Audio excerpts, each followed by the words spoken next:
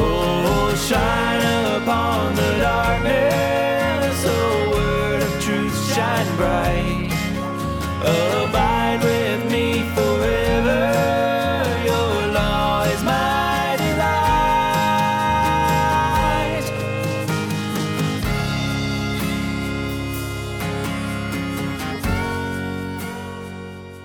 Hey everyone, and welcome to Theonomy, where we seek to help the good man leave an inheritance to his children's children. This is Jeremy Collins, the host of Theonomy. About a month before I graduated college, some friends and I got free tickets to a concert. It was a 7-hour drive from our college, but if we split the gas between the four of us, it would only be about $20 each. We left shortly after lunch and got back about 5 a.m. the next morning, all very exhausted. But we did rotate drivers, two sleeping while one person drives and the last talks to keep him awake, so it wasn't too bad. We were primarily going there to see Cheyenne and Beautiful Eulogy. To this day, it is still the only time I have seen them in concert. Also performing were Jackie Hill Perry, whom I've never really gotten into, so I wasn't as excited about her as I was for Cheyenne and Beautiful Eulogy. And also Jimmy Needham, whom I had honestly never heard of before this concert, and I kept calling him Nick Needham on accident because I like that 2,000 Years of Christ's Power Church History series, which, by the way, he now has the 5th volume out, so I no longer have a complete set until I pick up the 5th volume. I say all that because this was a TGC concert, a concert part of that year's The Gospel Coalition conference. It's the closest I've ever come to attending a TGC conference, and by the time this happened, I was already not trusting a TGC like I had several years before. But I wanted to say all this to say that I'm not someone who always trashed the Gospel Coalition, just doing so again. I am someone who, when I first became a Calvinist, had all these Calvinist friends telling me how great TGC is. So naturally, I thought they were really good because these friends I trusted said TGC was really good. At one point, I even think I had the TGC website as my homepage on my browser, so if I had time in the morning, I could browse the new articles before going about whatever else I had to do that day. I even one time very naively made the comment to a friend that if the Gospel Coalition posts something on their website, I can probably trust it. So when I released this episode, or the episode on TGC I released a while back, it was simply called 28 Response to TGC. Or any future episodes I do responding to and critiquing things that the Gospel Coalition says about either economics or theonomy, I do it with a background of someone who used to very much like them and their content. And now as someone who has seen through the Gospel Coalition and wants to show the things they are wrong about that relate to the primary topics of theonomy, economics, and theonomy. So in this episode, we are responding to the Gospel Coalition's article titled, American Culture is Broken. Is Theonomy the Answer? Which was written by Andrew T. Walker. If you want to follow along with me or check on what I say to make sure I'm not misrepresenting what TGC and Walker published in that article, the link is in the description of this episode. However, I know that most people will not take the time to follow along with me in the article as they listen to the episode. That is not a knock on you all listening. I listen to a lot of podcasts, and I would not take the time to do this for any of them either. So I understand and expect that. But since most will not have the article right in front of them while listening to this episode, I plan to do a lot of reading the direct words of the article before responding to that specific point to make it easier for everyone to follow along. Also, beyond just not wanting to take the time to follow along with an article while listening to an episode, I usually listen to podcasts while doing something else, like driving or mowing the grass. And I know other people do that too, so you cannot look at something while listening to a podcast if you're doing something else at the same time. Just earlier this week, I was mowing the grass and power washing the driveway while listening to some Rushdoony lectures. And honestly, just as a guy, seeing how much cleaner my driveway is now than I'd ever seen it while owning the house was very nice after all the time spent doing that and catching up on some Rushdoony lectures while doing so. I guess catching up's the wrong word since all these lectures were done long before I was born, but you know what I mean. Before we jump into the response, just want to ask y'all that if you like the episode, please share it with your friends. Share with your friends who maybe read this article and thought it was great and it was a good response to Theonomy. Share it with your friends who like the Gospel Coalition. Share it with your friends who think Theonomy is dumb, and try to get the word out there about this great and biblical idea resting in the sufficiency of Scripture for politics. And also, if you're interested, check out the Bonfire site linked in the description in order to check out some cool Theonomy merch. So getting into the article, we see issues with it right from the beginning. Walker writes, because all theonomists are implicitly Reconstructionist, critiques of both Christian Reconstruction and also Theonomy will go hand in hand under the category Theonomy. Walker confuses Reconstruction and Theonomy and differences between them. He says that Theonomy is the more applied form of Christian Reconstructionism and that all theonomists are Reconstructionists. That is not true. All Reconstructionists are theonomists because theonomy is one of the points of Christian Reconstruction, but not all theonomists hold to all of the other points of Christian Reconstruction.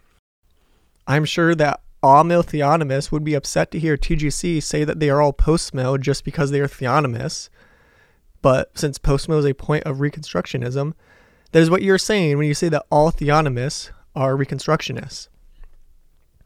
Walker writes, what we are seeing is the rebirth of Christian Reconstruction or its more applied form, Theonomy. He also says, Christian Reconstruction refers to the broader theological and cultural program of uniting culture, more explicitly to Christian moral foundations. Theonomy, on the other hand, seeks to apply the civil law of the Mosaic Covenant to contemporary civil government. So there's a Chalcedon article. I'm dropping the link to it in the description, and it describes the points of Christian Reconstruction. A Christian Reconstructionist would be one who holds to no less than Calvinism, Theonomy, presuppositional apologetics, postmillennialism, and dominionism. Since Christian Reconstruction is Theonomy plus several other things, it does not make sense to say that Theonomy is the more applied one of the two, nor to say that all theonomists are Reconstructionists, when the reverse is true. From that Chalcedon article, a Christian Reconstructionist is a Calvinist. He holds to historic, Orthodox, Catholic, lowercase c Catholic, Christianity, and the Great Reformed Confessions. Notice how right at the beginning they say that a Reconstructionist holds to the Great Reformed Confessions. That's besides the point of this episode, though. He believes God, not man, is the center of the universe, and beyond, God, not man, controls whatever comes to pass. Next point. A Christian Reconstructionist is a theonomist. Theonomy means God's law. A Christian Reconstructionist believes God's law is found in the Bible. It has not been abolished as a standard of righteousness. It no longer accuses the Christian, since Christ bore its penalty on the cross for him. But the law is a statement of God's righteous character. It cannot change any more than God can change. God's law is used for three main purposes. And then dropping down to the third point from the article.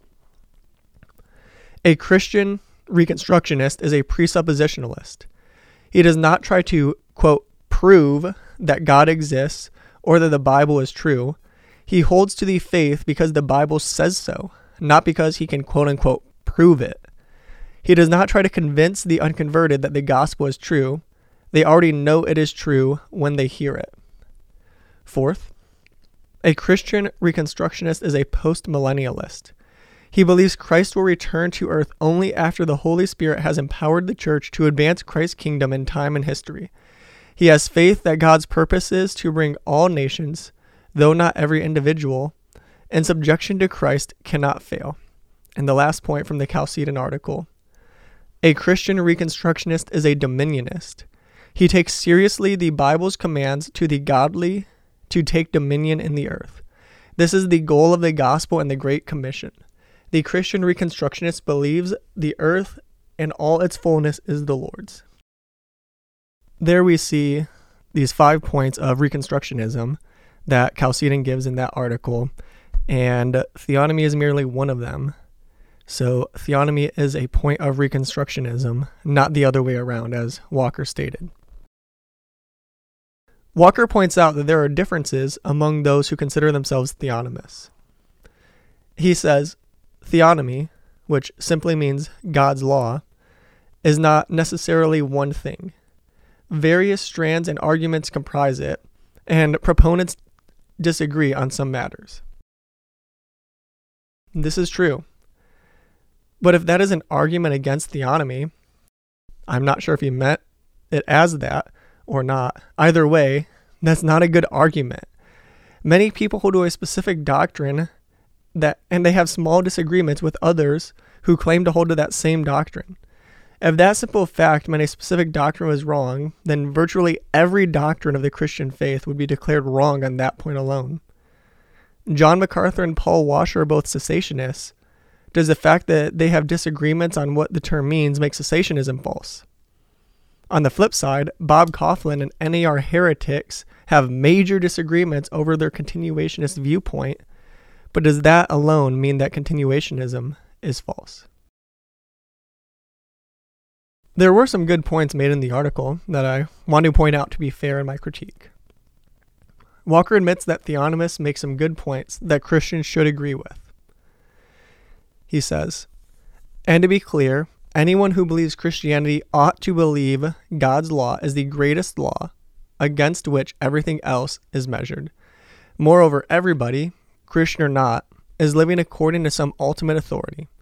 Theonomists are right to point out the inescapability of authority and to criticize the, quote, myth of neutrality that smuggles secular assumptions into government and law. There can be common cause with many of theonomy's protests.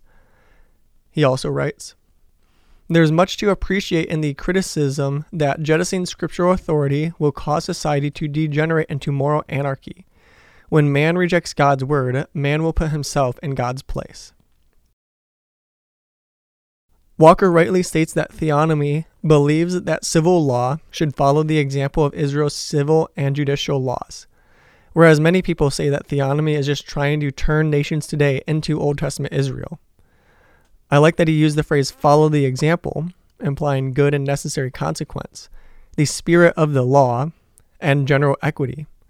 Or at least that is what I believed, or at least hoped he was implying, which is more fair than many critics of theonomy have been.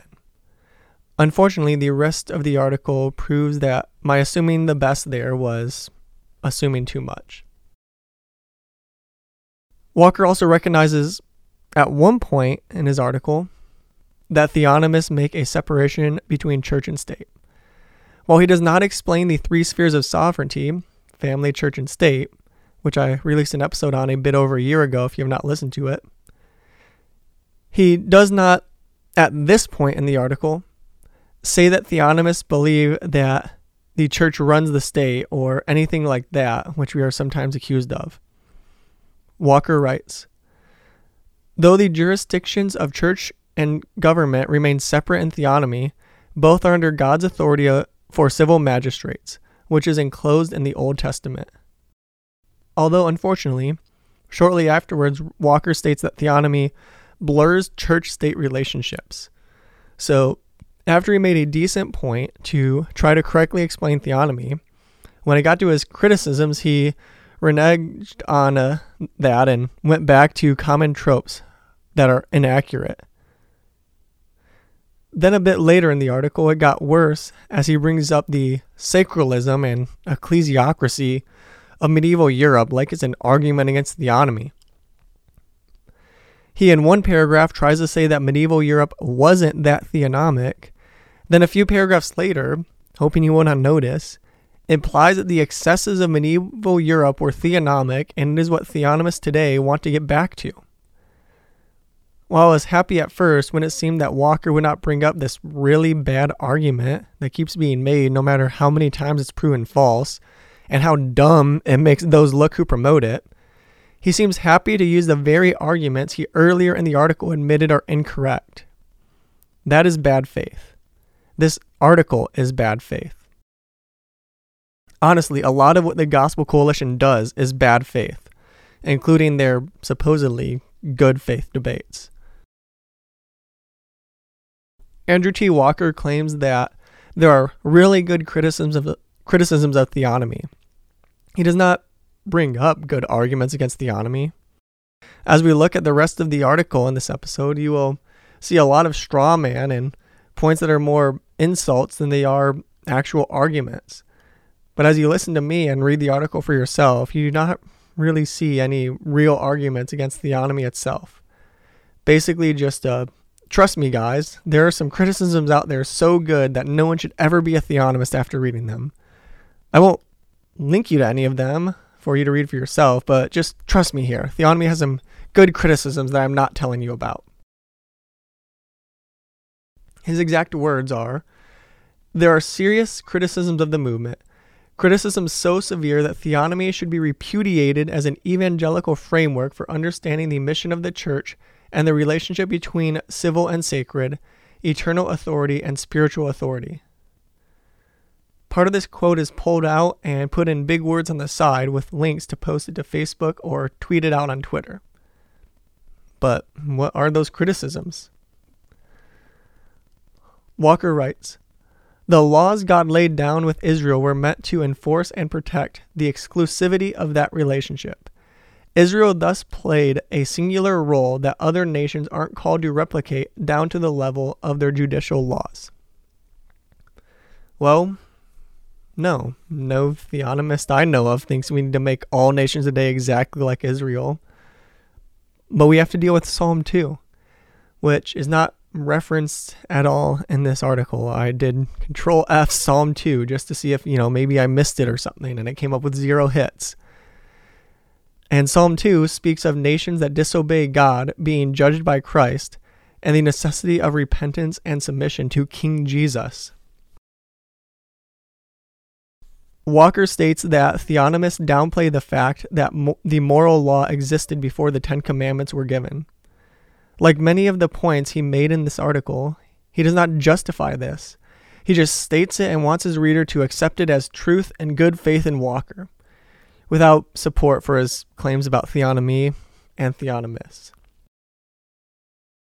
No, Mr. Walker, theonomists emphasize the point that the morality revealed in the Torah reflects the morality of the immutable, unchanging God, and therefore those morals are true and unchanging from before the 10 Commandments were given, even to eternity past before creation, and onward to today and into eternity future, because they reflect God himself, who is eternal and immutable.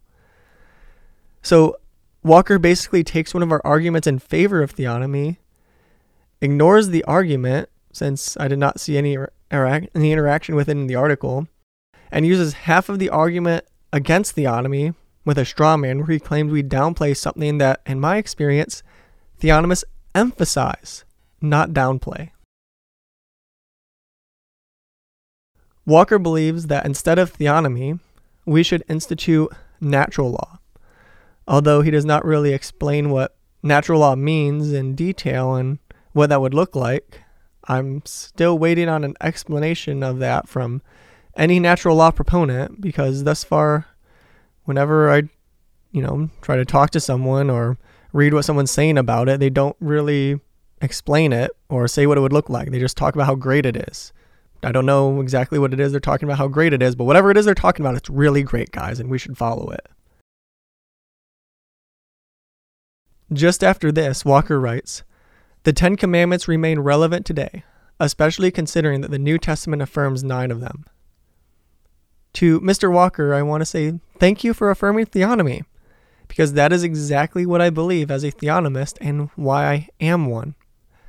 Of course, he inconsistently does not affirm theonomy. I just wanted to throw that jab in there. Andrew T. Walker writes, "Theonomy is fundamentally a theology of glory." Yes, I agree. Theonomy is a theology of the glory of God. Walker then gets into some arguments that, honestly, they're dumb and might stick to an Arminian theonomist, but even then I'm not sure, but would never work on a Calvinist theonomist. I don't really want to go over them so I can focus on all the other stuff, but he basically says that Theonomy believes that the church is solely responsible for the success of Christianity in the world, whereas every Calvinist, and I assume Mr. Walker is one, knows that God ordains the ends and the means, and we are faithful to obey what he commands us to do and trust the ends to him. Apparently, according to Mr. Walker, theonomists see any time a culture is not explicitly Christian as failure and defeat, and that leads us to despair, and he implied that we lack embrace of the cross of Christ. I'm sorry, but theonomists and postmills are the ones talking about death and resurrection stories throughout church history and how that reflects the cross. We are the ones talking about this. Yet Walker wants to pretend that his Big Eva friends are the ones talking about this while theonomists are the ones avoiding it. Once again, inverting reality in this article. Seriously, it is getting kind of hard to not get mad about how bad his arguments are. Like, try to learn some stuff about the position you are attacking before writing an article on it on a popular website. Is that too much to ask? The way people who disagree with theonomy tend to go about their critiques, it does seem to be too much to ask from most of them. Here's another really bad argument Walker makes. And if theonomy is right and history is working towards the telos of a Christianized society, why does precisely the opposite seem to be the case?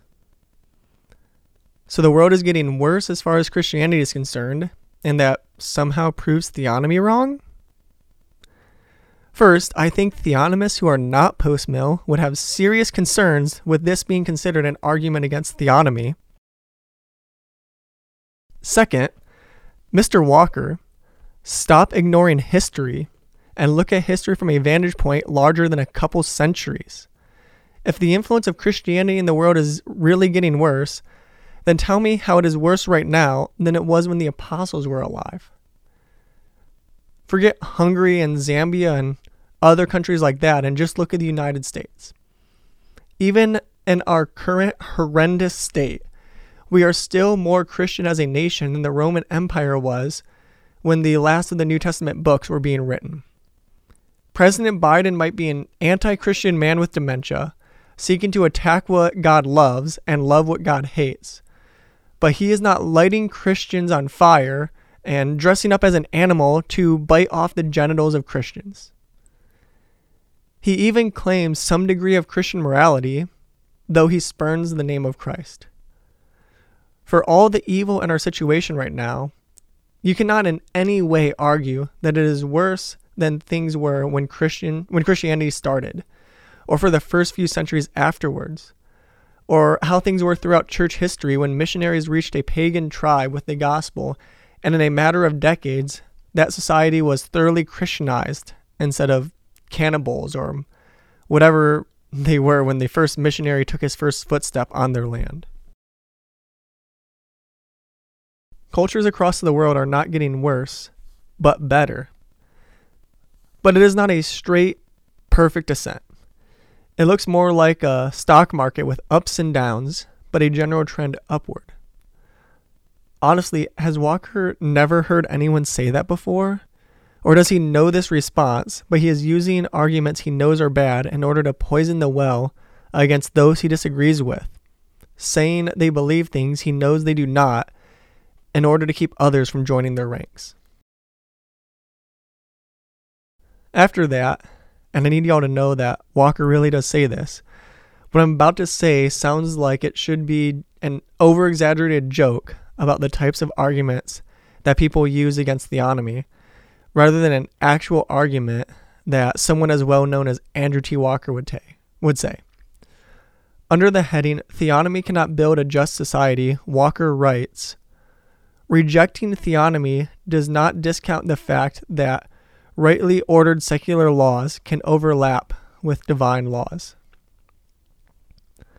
So using God's word as our standard for society will never produce a just society, but secular law can produce a just society, as long as they have some overlap with the natural law that Walker refuses to define in the article.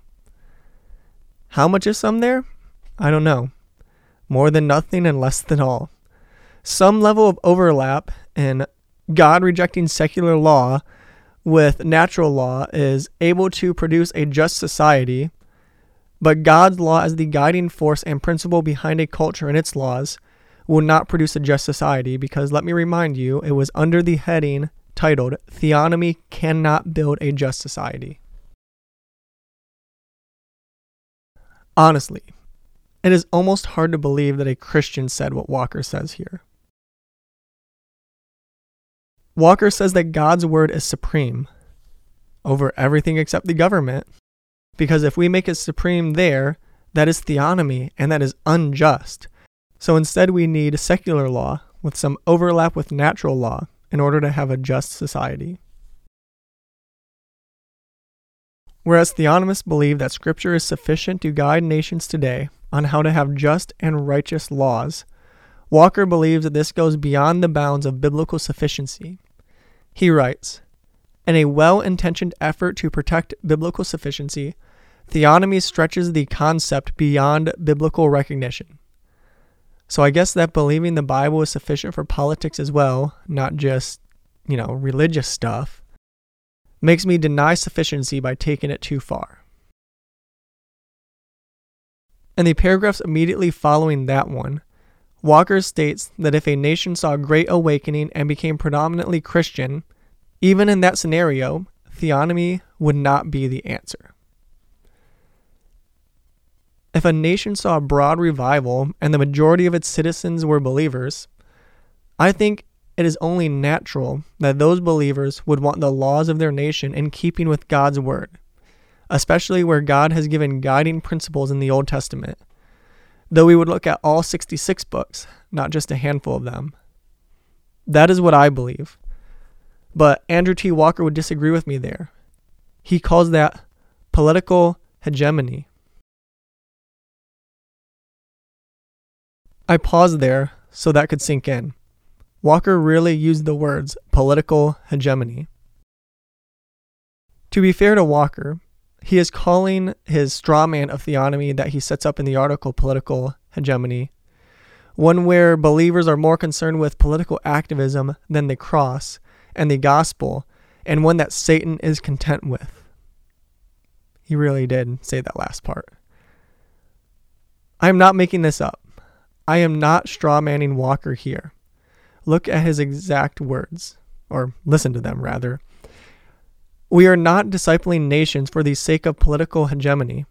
Satan would be content with a moral nation animated by the values of civil religion if those values eclipse the scandal of the cross. We are discipling nations to glorify Christ and to see obedience in every domain of life. Yes, that includes those who occupy government. But just government is not the object of our mission. It is a byproduct of transformed consciences adhering to natural law, not submitting to the Mosaic law. This is so frustrating because that is just such a lie, such a violation of the 9th commandment. What theonomist ignores the gospel to focus on the civil magistrate? Let me know so I can go correct him, because he is not representing us well in doing that. I literally have one day a week on Theonomy's social media where I don't post on things unless they are related to the Great Commission. I've accidentally posted on something else on that day and then remembered, oh, it's Tuesday. It's #Evangelism Tuesday. I got to delete that post and post it again tomorrow. This is just so frustrating. And then Walker has the gall to say that discipling nations includes seeing obedience in every sphere of life, including the government. Like, hello, that's literally what theonomists say. You write this whole article saying it is bad when theonomists do that, but good when you do it. Do you see the double standard? Honestly, the further I get into this article, the more gall Walker seems to have. Right after saying all that he says, that theonomists take our position because we see the perverse American culture and we want an easy adhesive to fix America's mess, one that starts with installing parapets around the roof. Okay, Walker, how about actual arguments instead of insults pretending to be arguments? Can we get an argument that's not an ad hominem? Is that too much to ask from you? But Walker decides that his insults instead of arguments approach do not go far enough. And in the very next paragraph after that, he says that theonomy promotes a form of welfare assistance and statism. I want to respond, but honestly, an argument that bad, that childish, that ignorant is not worthy of a response. If you think that was a good point about theonomy, I want to ask you to go study what people who teach it actually say, not guys like Walker with an agenda to get across, and he will use any means necessary to get there. And please do not talk about theonomy until you are actually somewhat familiar with it. In the final paragraph of the article, Walker says this: the dispute is over how those concepts are applied in this redemptive historical era. I agree. Let's debate that instead of throwing insults at each other. Your article does not address this divide. You just attack theonomy on groundless points and strawman claims, acting all big and mighty and like you are David who just defeated the theonomy Goliath. And if you're thinking that my saying that was hypocritical because I did not go into that in this episode, well, this episode was a response to Walker's article. If he went into that, then I couldn't have gone into it in my own response. Since he did not, if I did that in this episode, that would be going away from the main point of this one. So that topic is better left to other episodes where it fits better with the thrust of that episode. Listen, guys, even if you disagree with theonomy, please do not act like Andrew T. Walker did in this article, for the good of both sides and for the sake of your Christian maturity. All right, that was this week's episode of Theonomy. I'm going to go pray for Andrew T. Walker because responding to this was so frustrating. I need to make sure my conscience is clean concerning my attitude towards him. And if you are frustrated with the man and not merely his arguments while listening to this episode, as I'm sure some people will be because his arguments were so frustrating, then I would encourage you to consider doing the same. As we go, I want to remind everyone that the law of the Lord is perfect, sure, right, pure, clean, and true. So go apply that law in light of the gospel of Christ's atoning death and resurrection to every area of life. Grace and peace, friends. More than silver or precious pure gold, your law is sweet and it satisfies my soul. It revives me and satisfies me. Your law is sweet, oh, you